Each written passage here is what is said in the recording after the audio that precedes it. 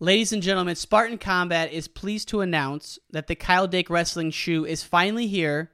It's not available for sale yet, but go to Spartan Combat on Instagram and you can register to win the first pair of Kyle Dake Wrestling shoes. Go to Spartan Combat on Instagram to register now. Now, on to the interview with Jeff McGinnis. Gable was never one to say, hey, let's take the year off and rebuild. It's not a rebuilding. There's no such things for him. And so he came to me and said, hey, both Joe Williams and myself were true freshmen and said, we think you're both ready to wrestle. It's up to you, but we want you to make the decision to compete for us. And when Dan Cable comes calling, you certainly don't say no very often. We can endure anything and adapt and pivot and change. Wrestling gave us that ability. I would say nothing in life has impacted me more than the things wrestling has taught me in terms of self-reflection, resilience. Toughness.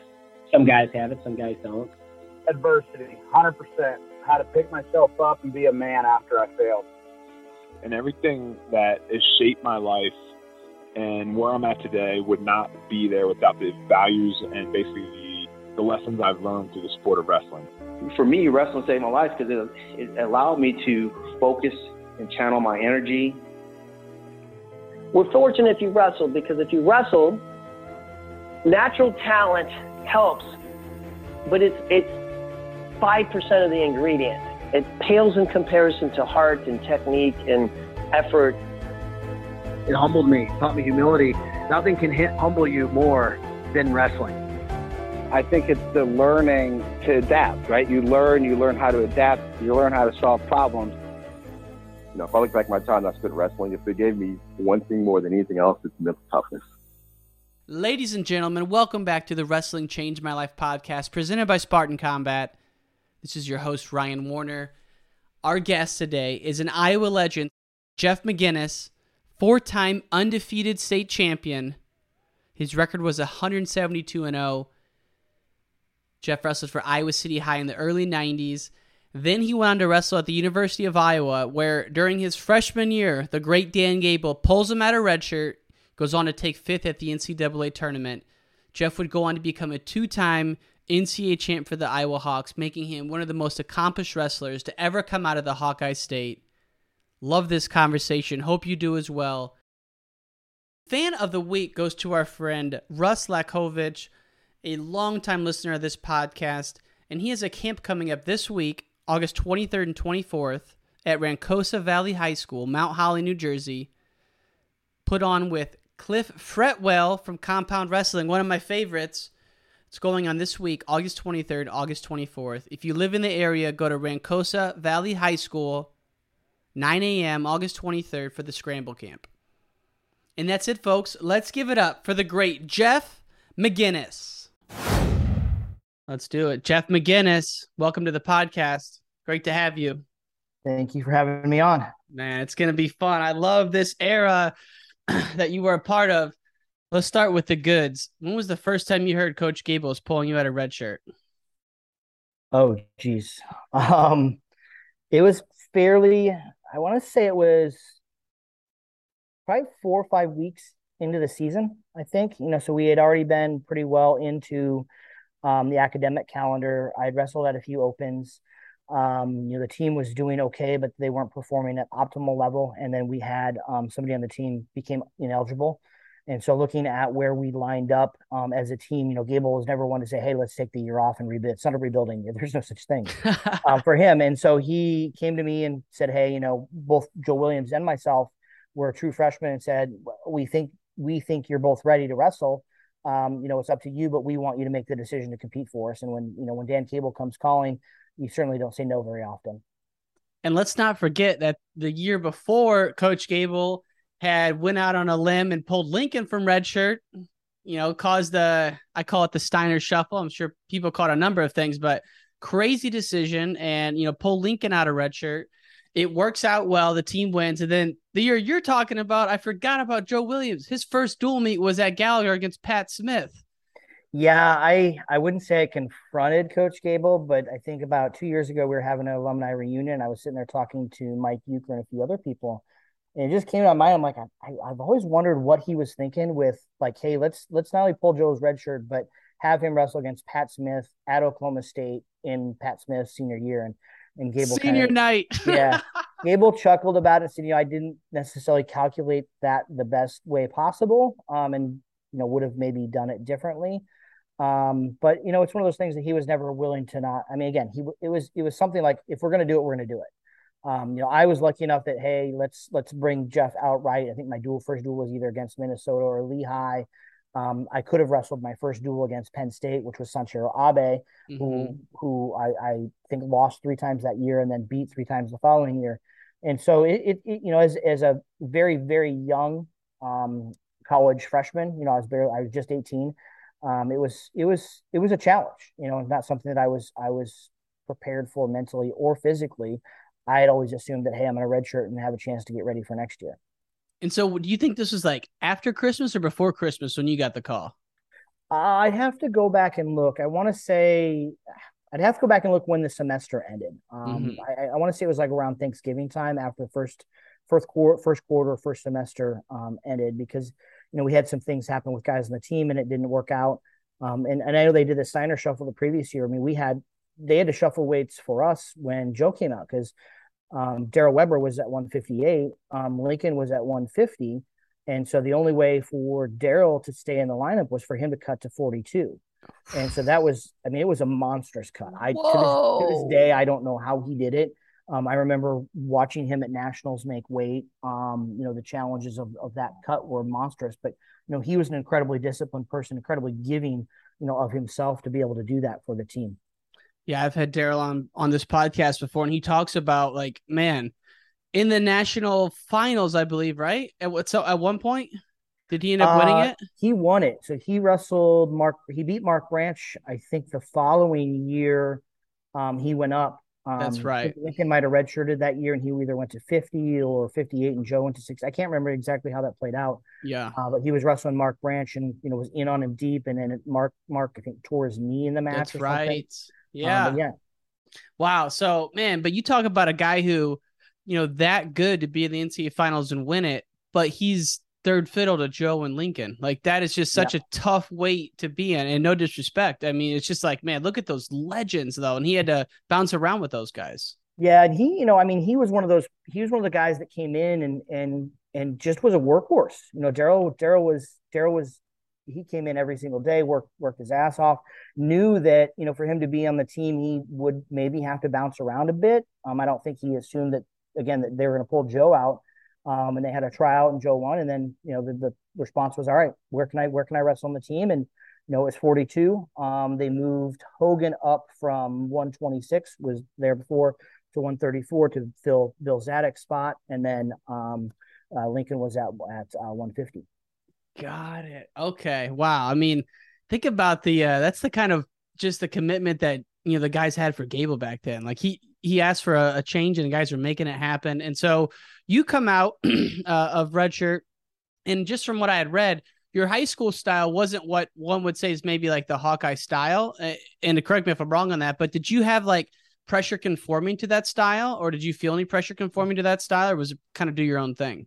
I think there's a misconception about how Gable coaches was that there was, his way or the highway. He wanted people to wrestle hard at the end of the day. When back in those days, the Iowa style was kind of what everybody assumed, Tom, Terry, Brands. But in reality, if you looked at the team, Tom Ryan, Pfizer, Steiners, they all had their own little nuances. They all wrestled hard, but they all just they weren't brawlers, like sort of everybody assumed the Iowa style was. And what made Gable a great coach in many ways was his ability to work with what type of athlete you were. I wasn't somebody that would come into the practice room and wrestle Tom Brands, Terry Brands, Bill Zadek, Lincoln McRae. I couldn't have those weeks. Those names. Guys, yeah, I mean, those that I think that was my first week, and I went to him and said, "Listen, this isn't going to work for me. I need to have days where I can have more success, work on rhythm, work on different things." But there were guys that did that, and my style was I wrestled hard, and I hand fight. I was good with ties, but I was also, funky and flexible and could scramble well and very good on top. And so, it was with Coach Gable finding ways to take advantage of what worked for me. versus what worked for Mike Mena. Obviously another non-conventional if you look at the Iowa style, and Joe Williams. So three guys that I would say are definitely not the traditional Iowa style, but yet we're able to succeed at the highest level under Coach Gable. Yeah, man. And you talk about the scrambling. I rewatched the match with you and Mark Ironside. That is a fun little scramble there. I think it's like the second or third period.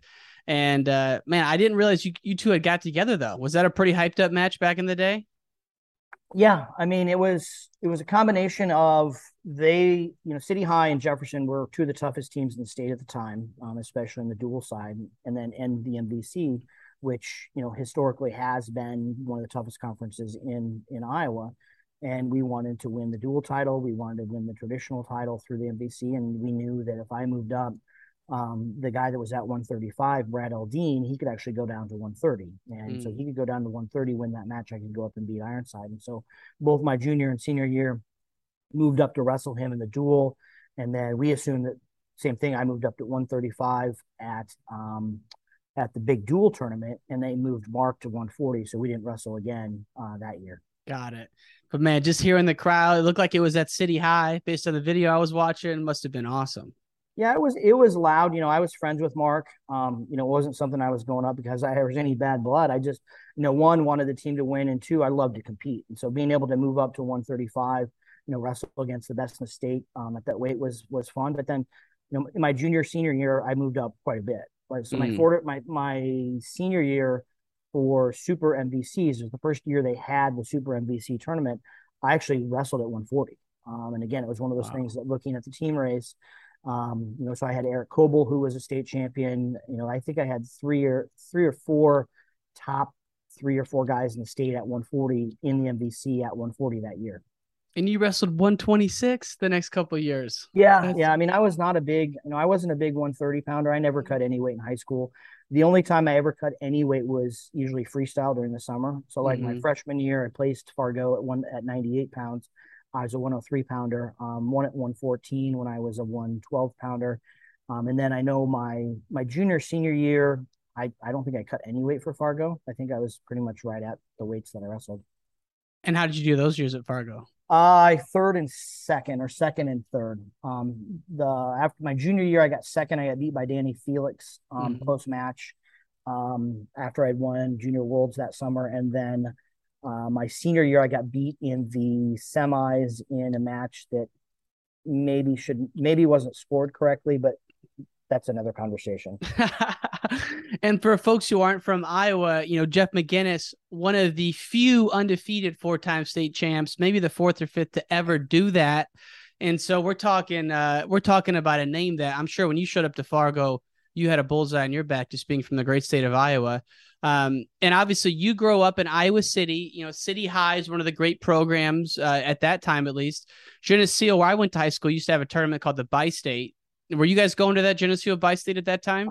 We went there my junior and senior year. So my coach my first 2 years was Coach Clyde Bean, who coached my dad, and my uncle. And so he'd been around for a long time. And then he retired after, I won my second state tournament. Something I respect to this day was, he brought me in and said, hey, I'd always plan on retiring, and it's not like I'm asking your permission, but I want to make sure that, you're okay with it. He could have coached 2 more years and likely had a four-time titleist. And then Coach Brad Smith came in, legendary coach from Lisbon, was at Iowa City, went back to Lisbon. And so he kind of started looking at taking us to some more challenging regional tournaments. Geneseo was one of them. You had Providence, New Lenox, you had Mount Carmel, you had Geneseo, you had Dixon. It was Jacob and Micah Hay were at Dixon. The Williams brothers were at Mount Carmel. Gerdes and a bunch of other guys that went on to wrestle at Illinois were at Providence, New Lenox. So you had some really tough non-private schools in Illinois. You also had I think top 3 or 4 private schools in Illinois at that tournament. Yeah, I know. We just did an audio documentary on Tony Davis, who was at Mount Carmel in that era, and he was kind of in and out of the lineup. But of course, the stalwarts were Joe and TJ, and you wrestled with Joe, and I believe you're a roommate with him. But what? Did he have a little bit of a reputation even back in high school going to that tournament? By that time we were both on the national stage. I'd won junior nationals my sophomore year, beat Scott Schluchter, who was going for his 4th. And then he had placed super high and was doing some amazing things. Him, his brother Steve, who was older, who passed away. Steve was the one that was super electric. Joe is Joe. Sort of that just easy peasy and then lightning double leg before when you were kind of halfway asleep. But he was definitely an amazing wrestler back then.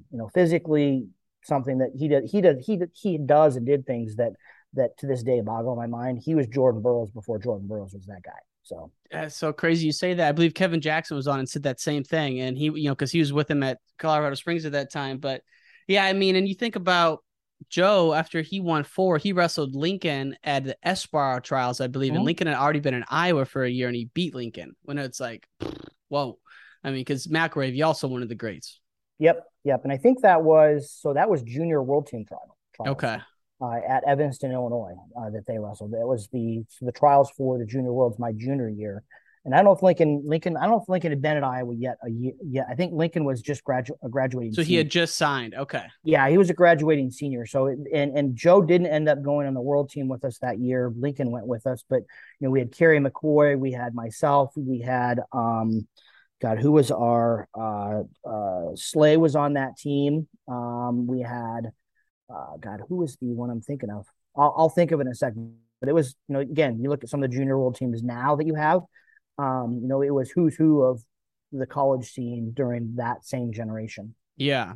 So did Joe beat Lincoln at that tournament then? Am I remembering that piece right? I know they wrestled. I can't remember if Joe beat him or not. Yeah. I mean, I've watched, between them in actual competition. I mean, some of the best times in my life with wrestling was an Iowa practice where Joe and Lincoln decided to wrestle each other, and then nobody else gets anything done because we stopped wrestling and watch. Oh my God. The firepower that both of them had, the scrambling ability. I mean, they'd get in scrambles and do things that, physically that nobody else could do. Joe's firepower, his explosiveness, and Lincoln's ability to scramble out of things. And it was some fun wrestling to watch. Man, I get chills thinking about those two guys going at it, man. It's like unbelievable. Yeah, I mean, we had some amazing top to bottom. I mean, you look at kind of the firepower that Tom and Terry are building now, and as a Division III coach, I get a little bit sometimes upset that I'm like, there's some kids there that could do some amazing things on yes for Simpson, and are some of these kids actually going to see the light of day at Iowa? But you go back and look at, you had Mike Mena, you had Jesse Whitmer, who was a 3-time state champ, ended up being a national title. He was behind Mike for 3 years. Behind me, we had Eric Eland, who was, I think, a 3-time state champion from Belle Plaine. You had Joe and Corey Justin and Corey Stanley, who are multiple-time state champions. Up and down the lineup, you had incredible depth. And so every single practice, there really wasn't like, I joke and say, I can't wrestle Tom Terry Brands. I need a quote-unquote easy practice. There wasn't a lot of easy practices no matter who you're wrestling in that room. Right. I mean, and you're talking, you were there, before 1996. So both Tom and Terry are going full steam. And so they're at their pinnacle. Yeah. Were you a part of those workouts as well? Or like, how did they do that back then with the Hawkeye Wrestling Club? They were still wrestling daily. I mean, they were still training because they were still working to make World Olympic teams. Tom was a beast for me to wrestle. Not that Terry wasn't. I think just the size difference was immense. Both of them were ungodly big and strong for their weight. They live incredibly disciplined lifestyles, very little body fat. And so when you're grabbing a hold of them and they have 3% body fat, there's not a lot of waste as far as horsepower goes. Oh my God. But, and then working, there was a period of time when Terry was, trying to make world teams when it was Kendall Cross was his biggest competition. And naturally they look, okay, who in the room can wrestle most like Kendall? Now, nobody can wrestle like Kendall, but, I did a lot of things similar to him with flexibility and balance and inside trips and throws. And so I would find myself wrestling Terry and focusing on trying to be exact to that standard. Man, it's so crazy you say that because I just rewatched your 4th state title, and first thing you do is hit an inside trip on the guy. And so now you're talking Kendall Cross. I can see it. I mean, so you were scrapping with Terry. How would you compare wrestling Tom and Terry outside of the size difference? Just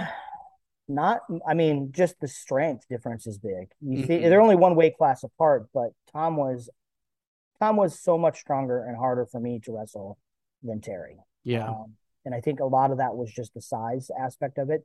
They didn't really do anything differently. I think Tom had a better sweep single, than Terry did. Terry shot a little bit better elbow pass, elbow push double to the far side. So it was more of an adjustment and figuring different things out. They didn't wrestle identical, but there was things that each of them did differently. And were you there when Alan Freed was training at Iowa City as well? He was there during the 2000 cycle, so that was the same year that myself. So we had Alan Freed, Bill Zadek, Mark Ironside, myself, all training for the same spot for the 2000 Olympics. I love the smile you crack when I mention Alan Freed. I love that guy. He's just so fun to talk to. Now I have to ask: is the legendary Bill Zadek fight, is that myth or is that truth? When him and Freed got into it at the locker room in the plastics. I don't remember it. I mean, I've heard stories about it. I wasn't there. I mean, keep in mind, I graduated in '98. I was in law school. And so while I was trying to make a world team, I was in my second year of law school. I had wrestled in the Dave Schultz, the Colorado tournament. I won Dave Schultz. I beat Eric Enzerud from Oregon, Ehrman, who coached Cox. And then in the finals, I beat TJ Jaworski. And so I'd won that tournament, and I think I was ranked seeded going into U.S. Nationals, I think top 4 maybe. But I was in law school, and the time commitment of that, trying to balance, was somewhat of a limiting factor, and didn't place at U.S. Nationals. Had a chance to I was still qualified for World Team trials because I'd won the Dave Schultz, but decided I took the money and ran a little bit, so to speak. I got offered a pretty good job offer to go work at a big firm in Chicago, and at that time they were throwing around crazy dollar figures for people that were in the top part of their law school class. Yeah, and I do know that a buddy of mine, a lawyer here at a big firm, and like some of the hours that he was working early on, absolutely insane. Was that the kind of place where you're working like 78-hour work weeks right from the get-go? Yeah, yes and no. I mean, we were, the firm was about 500 attorneys. We were litigation focused. We had a corporate department as well. I was doing environmental and pharmaceutical defense litigation. So it ebbed and flowed. If we were preparing for a trial or appeal, it was certainly long hours. I spent, what kind of did me in with deciding to move back to Iowa. I spent, I think, 2 or 3 months straight in Oxford, Mississippi, which beautiful. I mean, you wouldn't want a better place as far as to hang out and stay, but it was, I think, 3 weeks or 2 weeks after one of my children were born. Oof. And it was going to be more of that. It was going to be more of the same because I was quickly, climbing that ladder, was in track to make junior partner pretty quickly, and got recruited to move back to Iowa to work at a law firm there. And it just made sense because, me being from Iowa City, my wife being from Cedar Rapids, I just want to be better connected to my children's growth. Yeah, no, I can imagine that's a tough life, and that climb is brutal, and wrestling probably suited you well for that. If we go back to the wrestling, we've glossed over so many fun topics. I just got to follow the timeline a little bit. So let's go back to the 93-94 season. You get pulled out of redshirt. Oklahoma State's on an absolute tear that year. And, they're on track to win their first after being suspended. You guys go to Oklahoma State. Joe gets tacked by Pat Smith.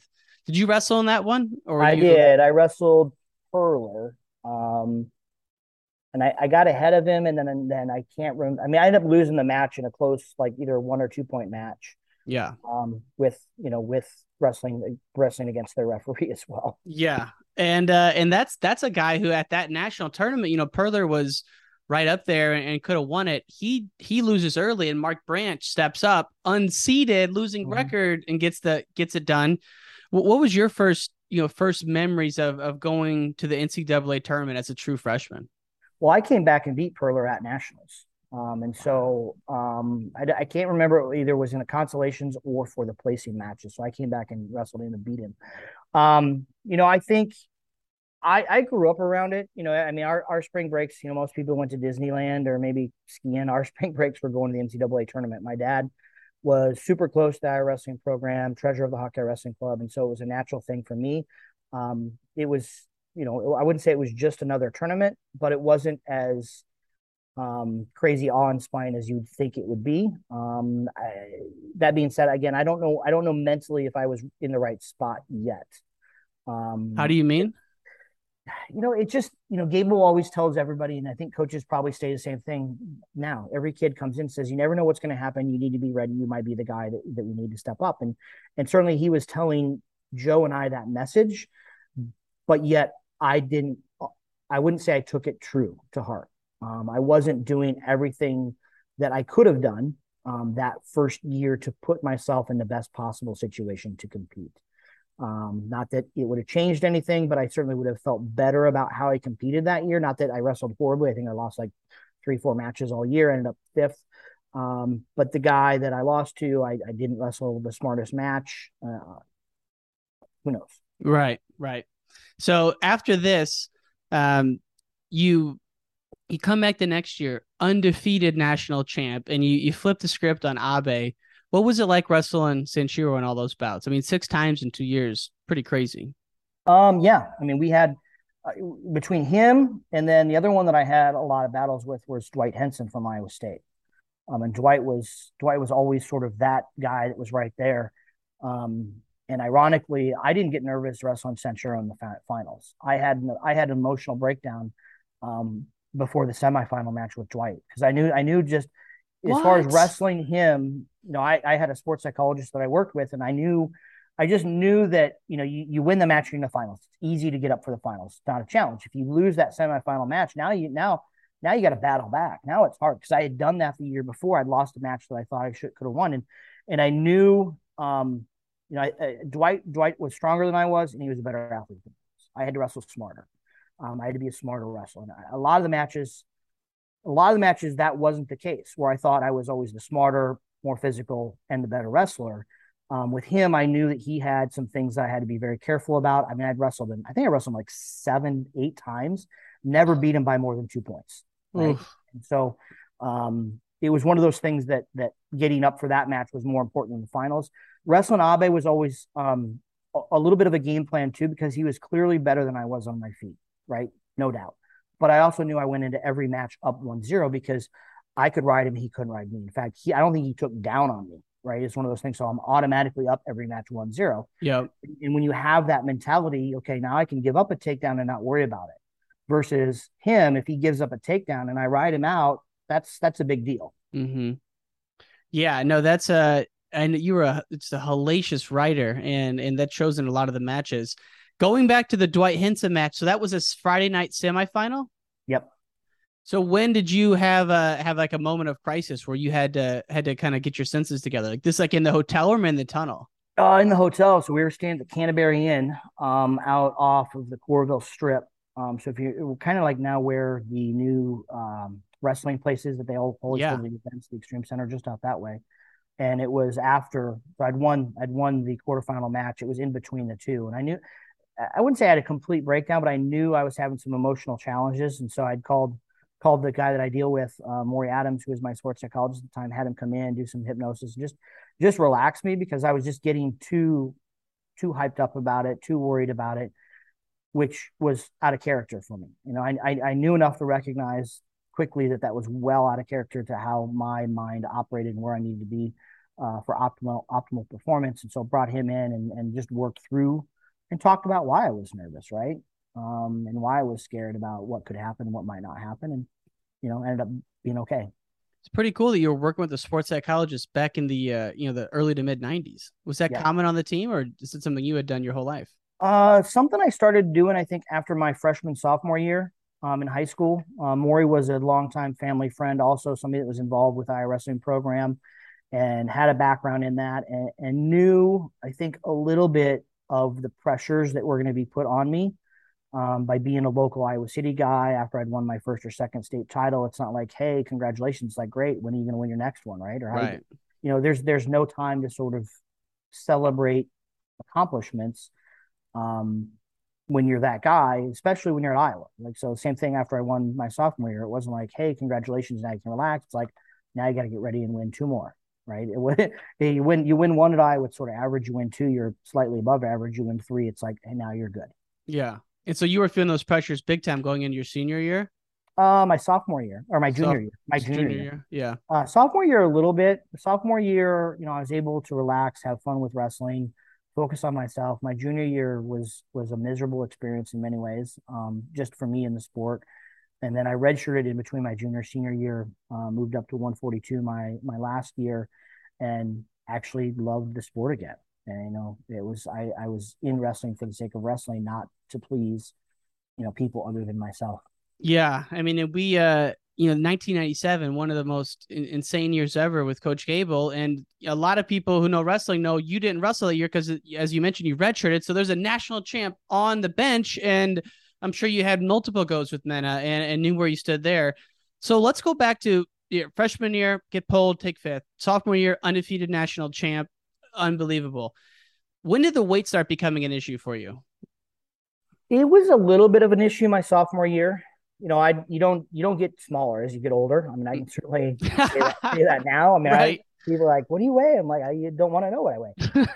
So I managed it well my sophomore year. I did everything right my sophomore year by way of managing weight and doing everything else. My junior year, I never quite got to where I needed to be weight wise, I would say. Even early in the season so I come back off of a tough winning nationals. I try out against Eric Elin. I'd come from behind in the tryout against Iowa to literally beat Eric. And I think, but for him probably making a mistake in the match and giving me some dumb points, he would have beat me in the tryout. This is your junior year after the defending national champ. Yeah, my junior year. And so, I wasn't wrestling where I needed to be. I wasn't doing the small things correctly.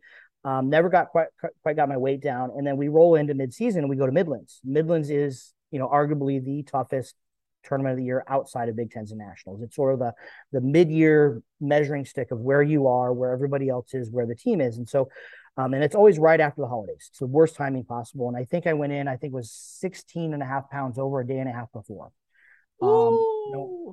Struggled to make weight. In fact, took my plastics off, went to check weight and was still over, I think 2-3 pounds. And they're like, get your stuff back on, get your stuff back on. I'm like, slow down. I need to chill for a second. They're like, you're going to lose your sweat. They're all worried about it, that I was going to not make weight. Well, actually go before that. I didn't make weight for the first duel. The first duel, we were traveling to South Dakota to wrestle Mitchellville and then to Billings, Montana. I flaked out. I disappeared. Like I knew, like I didn't make weight. I disappeared. I went and hid somewhere. I had heard the Barry Davis story. Yes. I had known that and how he got found. I'm like, I'm not going to be found. This isn't going to happen. And so I went and hid. Did you make the trip or didn't even make the trip? No, I got sent. So I got sent to wrestle 134 at, I think up at Wisconsin, when Madison still had their open. And the Northern Open. So early on, I knew there was going to be some challenges, but got to Midlands, made weight, 16 and a half pounds in a day and a half. 10 pounds over to make it for the second day. You have to make weight second day with an allowance. I think I was 10 pounds over after the session ended. Pinned and tech followed my way through the tournament. The guys who ended up number 3, 4, and 5 at nationals that year, pinned and tech followed. Not even close. I mean, even the guys I pinned, I like destroyed. So I, of course, being a stupid college student, I'm like, oh, I can cut a lot of weight and do really well. In fact, I can do better if I cut more weight. And so despite coaches telling me, you're not a weight cutter, you're not this guy, you need to get your weight down, it's going to wear on you throughout the year, I never did. And so instead of practices being fun, wrestling being fun, and practices being about getting better at wrestling, practices became, how much weight can I lose? What do I weigh before? What do I weigh after? I could care less whether I was getting better at wrestling. All it was weight management practice. How miserable was that Big Ten grind that season? Just getting through that. It was bad. And then I didn't make weight. So I didn't make weight again the second day. So I lost one of the few. I was one of those persons like, okay, where is somebody the best? I want to try to wrestle in there. So like as a freshman, I wrestled Mark Hall, right? Multiple time world team member, Greco. As a true freshman, first thing I do is I go upper body. Not surprisingly, I get tossed on my head twice. Came back, lost 13-12. And so my junior year, I was wrestling Crawford, who was a 4-time state champ from Pennsylvania, probably like 6'1", 6'2". Mediocre at best on his feet, but you don't want to let him on top of you. And so I took him down 3-4 times. Second period, my choice, look over. My dad's like, I didn't look at my dad. My dad had told me, he's like, you don't go down. Look at the coach. Coaches go neutral. And I'm like, I'm going down. I'm going to get out. I'm going to show you guys wrong. Got cradled, lost the match, didn't make weight. And then Big Tens, sprained my ankle in the semifinals. And so I medical defaulted in the finals against Sanchiro Abe that year. I'd only lost 2-3 matches all year, 2 matches, I think, all year. But between Big Tens and Nationals, I didn't have practices to lose weight. I couldn't wrestle, I couldn't run, I couldn't bike. I had a pretty bad sprained ankle. And so I starved myself. I starved myself to make weight. Made weight at Nationals, tried to rehydrate, tried to put food back in, and my body just wouldn't take it. And so wrestled my first match, won. Second match, Sean Ford, who I had tech pinned in the duel. And minute in the match, my legs are complete rubber, right? There's just nothing there. And so, I mean, at that point in time, it was the train was off the tracks, and it just wasn't a good thing. Lost to him. I think I won a match, and then fell to Guerrero. Yeah, lost a cloche match to Guerrero. Walked, grabbed my stuff, handed it to my parents, and basically told them I'd see him back in Iowa City. Realized I didn't have my wallet. Went back to the hotel. By the time I get back to the hotel, Royce Alger is there and says, "I know you're trying to get out of here, but you're staying with me." And so Royce basically was my quote unquote bodyguard during that period of time, making sure that I was okay, keeping me away from, the Iowa fan base is great, but there's some people that aren't great, I would say, in many ways. And so me being a disappointment to them, right, was an issue. And so just kind of managed me better, and was a guy that was always there for me. So did you ever think about not coming back after that for any subsequent seasons? No, I just knew I wasn't going to wrestle 26 again. Ironside was at 34, and so there was discussions of, hey, let's do a tryout and figure out, if you win 34, Mark goes up or goes down, or we figure out the weight. But Gable said, given who we have, I'm going to scoot over here because this sun is just sounds weird. Good. Yeah. There's that better. Yep. So, with Mark being there, and he didn't have a red shirt, and we knew that Whitmer, and Mena was a huge 18-pounder, and so he could move up to 26. Whitmer slot in there. Casey Gillis, who was a national top recruit, was at 42. Again, I think they knew they had a strong team without me. I don't think anybody thought that they were going to do what they were going to do. Certainly nobody picked Whitmer to make it to the finals, let alone beat TJ Moore. Is it TJ? Ty Moore or TJ? Teague Moore, sorry. Teague Moore, yeah. But even to beat Morgan from Michigan State, he had never, insane. Yeah, no, it was through in that entire lineup. You had Full Heart, you had there was just, they all wrestled better than anybody ever thought they would. Mm-hmm. And as far as teams that I think Gable probably did the absolute best job of peaking, tapering and peaking, getting everybody mentally, physically ready. That's clearly probably his benchmark, and probably why he decided that year, hey, I did it. I did exactly what I wanted to do this year. I'm done. And at UNI, in his hometown, his backyard. I don't know if anybody knew. He certainly didn't tell me and didn't tell anybody else, and nobody on the team knew.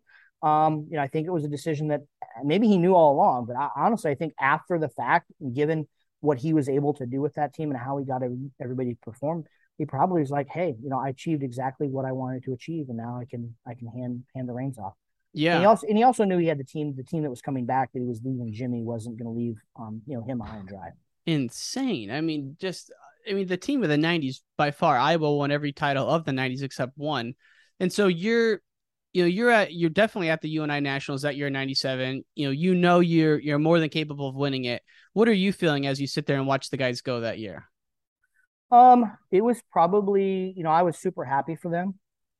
There was a little bit of, after he retired, I was a little bit hurt, but yet I also knew it wasn't about me. And I also knew that was probably the best thing for me, was watching and being there. I was still a part of the team, right? Every practice, help those guys get ready, compete with them. A lot of their prep work leading up to Big Tens and Nationals, they put me in situations on top of people that, hey, ride this, make sure you can try to get out. And so, I was certainly involved, but then for me, that was probably the most amount of progression in my own personal wrestling of any point in time in my life, because I was mature enough to now sit and watch wrestling and not just learn about it from a skill standpoint, but learn about the mental aspect of it, the strategic aspect of it, and how, in some respects, if you're smart, you can manipulate referees, right? For shots and just match control. And so knowing how to win close matches is an art. It's not just pure luck. And not that I was wanting or planning to have close matches, but just learning more about wrestling than I'd ever learned in my entire life, being in that age, living through what I did my junior year, being a part of the team, and then coming back my senior year, having that knowledge and watching that my junior year was incredibly important for my progression. And when did you decide that summer that you were going to redshirt that year? I think we got all the way through camps. So we did summer camps, and I was getting big. You know, I was hitting the weights pretty big, and getting strong. I don't know if it was until we got all the way back to school that he's like, hey, you know, let's plan on you redshirting this year. And it was more of a question of like, what do you want to do? I think I hadn't fully healed mentally from what I'd gone through my junior year, and so a big piece of that was probably him seeing that. You know, I wouldn't say I had the best summer, right? It wasn't like I came back and was like, this will never happen again. I'm never going to miss a workout. I'm going to go run. I'm going to do all these things. I had a little bit of a rebellious summer that year. And I think he knew that I wasn't ready physically or mentally to step right back in again. Yeah. That's why he's the GOAT coach, man, to see that. I mean, and, you know, but then suggest it and maybe make it seem like it, you know, that you're agreeing to it when really the whole time he probably knows what he's going to do, you know? He probably did. I know a lot of people wanted to see the fireworks of Wrestle Off with me and Mark. But for him, he didn't care, right? It was like, what's best for you, what's best for the team. You know? And it just turned out that those two things were kind of in harmony. Yeah. And then when you came back, you jumped up 2 weight classes, and you must have been feeling great that year. Yeah. I mean, I was weighing, so 142, I was weighing maybe 146, 147. Wow. You know, so I was not big at all. After practices, I was probably down within a pound or two with full feed. Yeah. So I wasn't a big 42 pounder by any means. And then that was the year they had two kids die cutting weight. And so they froze everybody's weight class. They moved 142 became 149. That's how we now have the 149 weight class. So everybody gets 7 pounds. You can't move weight. So if I was at 42, but magically now I can make 141, they wouldn't allow it. Okay. Yeah. So you couldn't move weight. So the weight that you'd been wrestling at is the weight you were forced to stay at. They gave everybody 7 pounds, and they did 1-day weigh-ins for nationals. That was basically they didn't have any of the new procedures they have now for monitoring descent, monitoring body fat, monitoring hydration, which the sport has changed dramatically with the elimination of weight cutting. Right, there's still schools and programs that do it, and have found ways around it, but for the most part, the sport we still wrestle. But since they've taken out that part of it, there's things that are drastically different how we go about teaching the sport. So you think there's been a pretty big weight cutting is not eliminated at the college level by any means, but do you think there's been a pretty big reduction though from like what you saw in the early and mid 90s? Oh God, yeah. Like, I mean, it was insane. Yeah, I mean, it was you'd come in. Tom Terry Brands cut a lot of weight. Lincoln McElravy cut a lot of weight. It was nothing for them to come in. Well, two things. One, you'd weigh in the night before. Right. So you had time to rehydrate, so the 1 or 2 hour weigh-ins limit the ability to do that. And so it was nothing for them to come in 7-8 pounds, lose that in an hour, weigh in. And then by the time they wrestle, they're 10-12 pounds over again. So day of weigh-ins, they would feel okay if they were 6'7" or 8.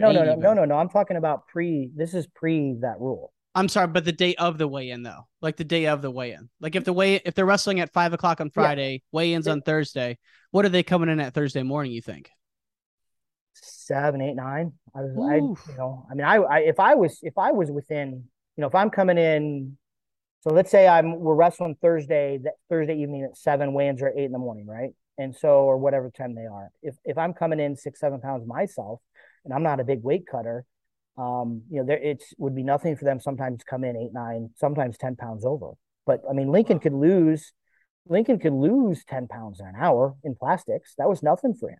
I couldn't physically do it. My body wouldn't sweat that fast. And more importantly, my threshold for pain was probably not the same as some of those guys were. I mean, they were real. They're once your body starts getting to a certain temperature, you're going to sweat faster. But I couldn't get my body to rev that high without not feeling really bad and wanting to quit. Yeah. I mean, and you think about all the stuff, Gable went through with those teams. You're talking about McElravy losing weight. I immediately went to all the concussion issues he had that year. So like he's kind of in and out, and then Mena, he had a real scare of weight there at the Big Tens in 97 as well. So man, yeah, like you said, all those teams, Weber coming down. I mean, that had to be the pull of the century for him to come down, whatever year it was you were mentioning earlier.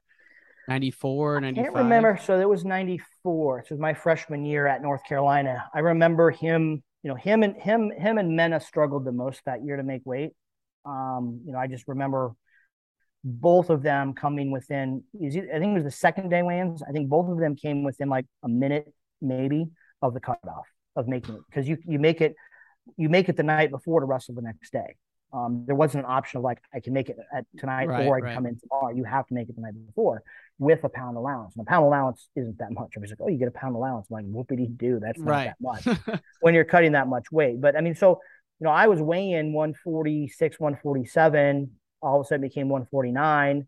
And then you look at some of the guys at the weight were big already. You had Michael Davids, who was a big 42-pounder. You had Adam Terrell-Perley from Illinois, who was a big, and then Cunningham, who became, I think he was a 57-pounder the following year, right? He won it at 157. Yeah. He's who I had in the finals. And I mean, he was big, right? He was really big in the finals. I was going to say, I was looking at the bracket from 98 when you went up, man, there was some, Jamar Billman was in there. I mean, tough guy. I'm like, is Casey Cunningham at 142? That's crazy. I wrestled Billman. So we went triple overtime against Billman. It's one of the few YouTube things that are out there. I wrestled him triple overtime at Carver, and actually tore my MCL.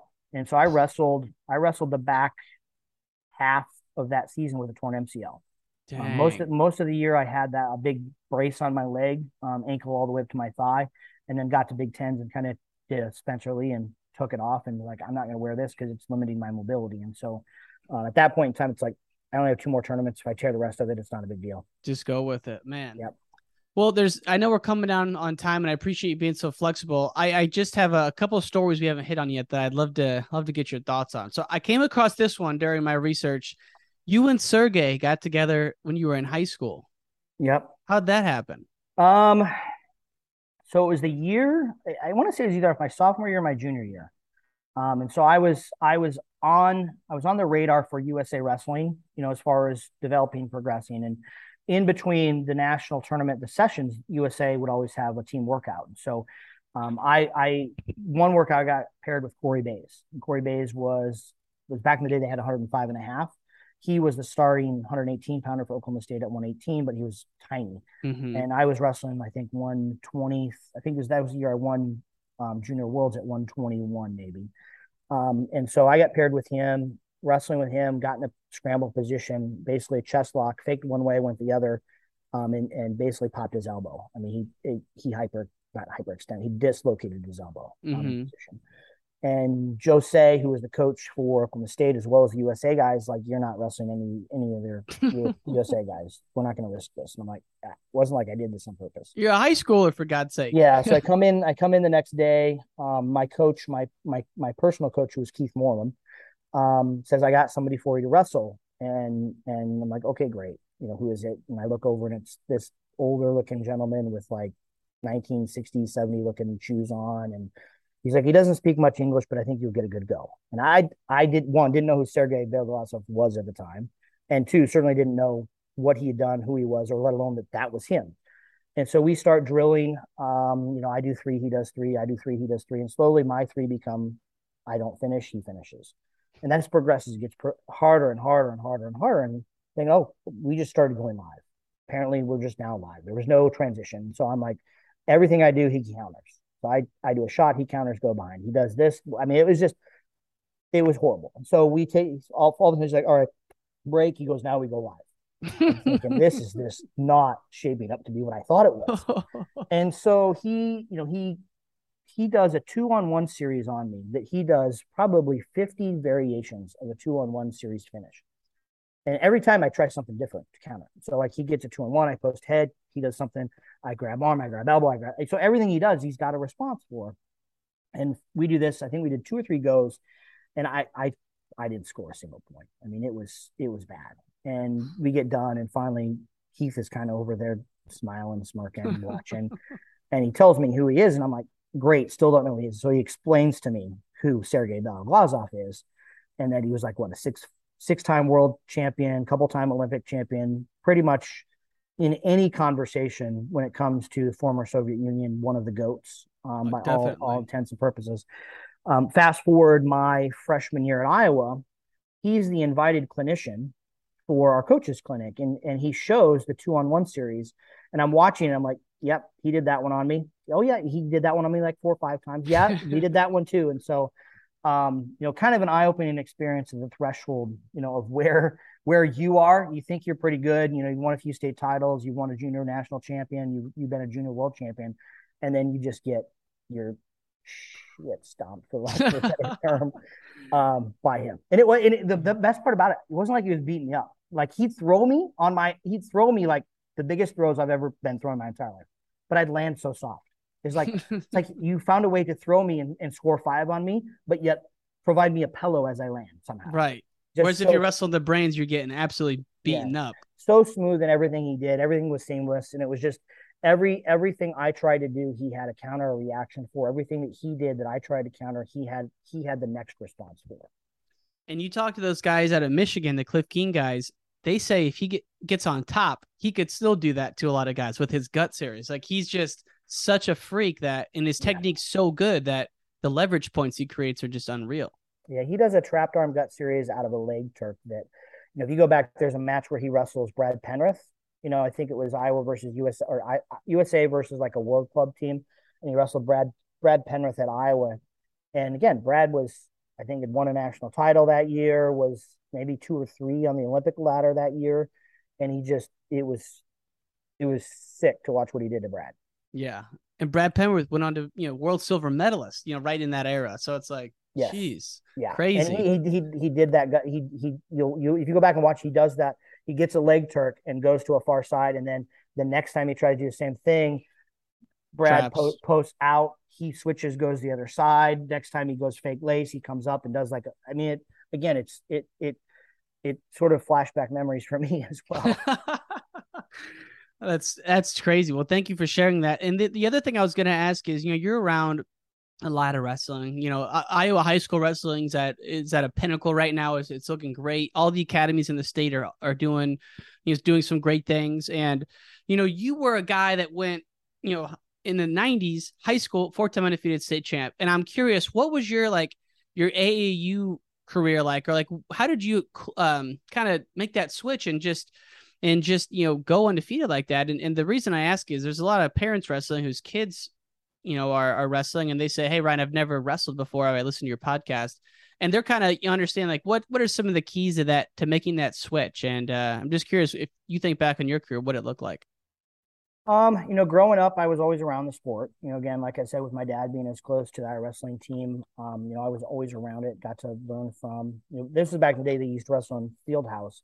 And my kids club, was ran by whoever Gable decided on the team to go coach that night. So it might be Rico Chiapparelli, it might be Barry Davis. And so, I went to the club there. I had 0 attention span. I never got diagnosed with ADHD because it probably wasn't a thing back then, but would have had it for sure. And so did that, wrestled maybe 20, 30 matches, summer, but I played Babe Ruth.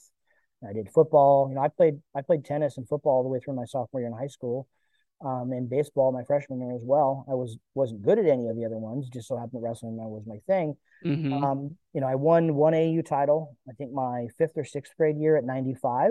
And then I'd always won a lot of tournaments, but there was always there's 3 or 4 kids that come to mind that always had these mind blocks against. Flynn from Council Bluffs area, Corey Kemmerer from Pleasant Valley, and started working with different coaches. Worked with Tom Lepic my 7th and 8th grade year. Tom Lepic is actually the one who fundraised. His name is on the Big Game Wrestling facility, and worked with him. I would say my breakout was my 8th grade year I won Northern Plains regionals. This was back when the regional tournaments were really big deals. And so I wrestled Aaron Siraki, who Greco guy, Greco World Team member, Chad Kraft from Minnesota, and then Kemmer from Pleasant Valley. And so I won that, and that was kind of like my first big tournament I was involved in and won.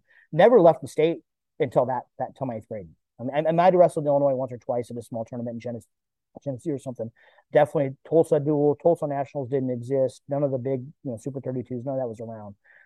If I wrestled 40 matches my 6th grade year, that might be a lot. Didn't wrestle freestyle until my 7th or 8th grade year.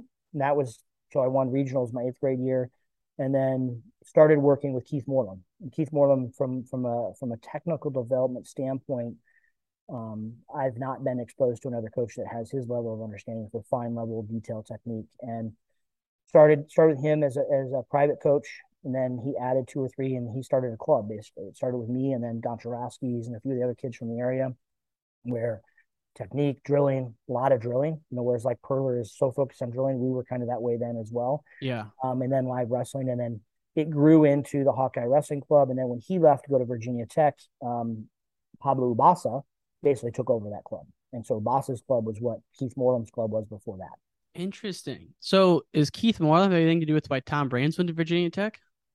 I don't know. Any relation there? No, I don't think so. I mean, because he was out. I can't remember how long. Keith was out there when I was in college. So after my sophomore year, we went and did Joe Williams, Daryl Weber, Corey Christensen, myself. We took my parents' van. We did a trip. We did Virginia Tech camp, and then we went to Hofstra, did a camp for Tom Ryan. Wow. And so I can't remember how long Keith was out there for. And then, yeah. Wow. That's I mean, just to summarize though, you were exposed to a lot of big matches, and you saw how awesome wrestling could be at Carver at the Nationals, and then a great coach that really honed your skill. I have so many questions, but I'm gonna have to wrap it up. But I just want to ask, Simpson, you're at in 2020, 2020, you joined the Simpson staff. You were named the head women's coach this year. I did not realize Dylan Peters is out there, which is awesome. He was such a legend. Right when I got into coaching, so awesome to see him still involved. Talk to us about your journey to Simpson. It's weird because I'd been involved with coaching my entire life, mostly in the club scene. So when I was in Naperville, probably the very first super club that ever was in existence, Overtime Wrestling. Sean Bourmet started that, right? Love it. So I was living in Naperville, helping out there when I could. I was doing private coaching. I helped coach Alex Sertzis his senior year. He was coming from Indiana. So he'd been recruited by Jimmy. He knew I was living there. So we would find high school gyms, and he'd come up from Indiana. We'd work out, do some private training, move back to Iowa City, help with Mark Ryland and their club, so Kothes and Moores and Hathaways and all those guys, was really involved in their club. Moved to Des Moines, just started getting involved with Waukee and then Seabolt and then a bunch of other clubs. And I just saw one day, popped up on my news feed that Simpson was looking for a coach, and asked my wife if it was okay. And she said, well, I always assumed that this was going to be the path. Just didn't realize it was going to take this long, right? That you're, in your 40s, and all of a sudden now you're going to go do the career that we always assumed you were going to do. The good part about it is I don't have the same wear and tear on my body as some of these coaches do that they've been doing it for so long. But was down there for a couple of years, worked with the athletic administration. We took the better part of 2 years to form a business plan, work with Terry Steiner, work with Mike Moyer to not just, hey, snap our fingers and add a women's program like some programs might be doing. We did it the right way, added the women's program. We got a new facility coming this year that's going to be over 4.5 mats. Wow. Just a lot of good things going on down there. And then with the growth that we have in the state of Iowa and throughout the country, it's, I'm looking forward to building an amazing culture down there. Our focus is, quality over quantity. Some of these teams, both in the men's side and women's side, whether it's NAIA or Division III, that are 40, 50 girls or 40, 50 guys on the team, that's not our focus. We want to get to a meaningful, happy medium where we have some great competition, but culture is a big thing for us, both in the men's and women's side, and then the academic side as well. I think the GPA of the 10 girls I have coming in this year is averages like a 3.7, right? And so, more of the same for us. It makes it easy for recruiting, even though we're Division III. Because they give out academic awards, that helps out a lot. It was like, you're Division III, how do you recruit without scholarships? I'm like, we don't have athletic scholarships, but when we recruit top tier student athletes, it's not a challenge for us. Right. No, and I've been on this podcast at length talking about how much I appreciate Division III, and my brother wrestled at Co. And I just love such a cool thing to go see the cultures of those programs and go to the D3 Nationals. And, like you said, man, I used to coach a little bit, and the amount of kids that would want to go to a D1 school because it's sexy, it's awesome. Who wouldn't? But then they never wrestle, or they lose the passion. And, a lot of those guys would be served well to look at a D2 or a D3. I think it's just a really, really great part of wrestling. Yeah. And I mean, we've gotten a few transfers so we have a D1 transfer on the men's side that's going to be on our team this year. We had a transfer 2 years ago from Wartburg who, did very well for us. And so, we're just growing the team in the right way. As you mentioned, Coach Peters, his background, he's salt of the earth, right? He's a hard worker. He lives life right. He still can scrap every single day with this guy. I don't doubt that big one into he's big into. I want to get him in like street leagues or something like that, but under no circumstances would he do it. He would tear some dudes up. Oh my God. I think he still has like 4 or 5% body fat. So he wants to do like the Everest challenge that they have up at UNI. We're moving into a new gym that has really high ceilings, and so he wants to do that. And he said, "You're gonna do it with me?" I'm like, I will cheer you on. There's no way I'm doing it, right? Wow. But he thinks he can break the record. And I think he can, because I think Kyle Biscoglia did it in like 10 days. Wait, what is this? So challenge? UNI does an Everest challenge. I think what Everest is like 29,000 something feet, right? And so they have a rope there, and however many rope climbs to climb to Everest. How fast can you, how fast? And I think I can't remember who had it before, Biscoglia, but he did it in 10 days, which was like 100 and some rope climbs a day for 10 days straight. Oh my God. What a sinister thing. Yeah. Not just the physical aspect of it, your hands are getting tear up. And there's rules. You can't like pre-tape. If your hands have blisters, you can tape the blister, but you can't. They have set rules there for it. And so, Dylan being a UNI guy and being a lot like Doug Schwab, he's like, we should do this. I'm like, when you say we, you mean you and the guys in the team, right? Not me. Yeah, no, I mean, Dylan Peters back in the day, my God, kid was just a brick shit house, just would absolutely murder people. Oh my God. He still is and still does. There's guys in the team that are dumbfounded by how strong and how smooth he is and how he gets to positions. He has definitive limits of like weight classes that he won't go above. Because he's not a big guy. I mean, if he weighs 145, I'd be surprised because he just lives a great lifestyle. Yeah. No, he was an absolute hammer. I love what you're thinking on Street League. That's fantastic that you're already going there. Stalemates, we love you. Let's make it happen. Like you said, though, Coach Peters has declined, unfortunately. Maybe we can convince him.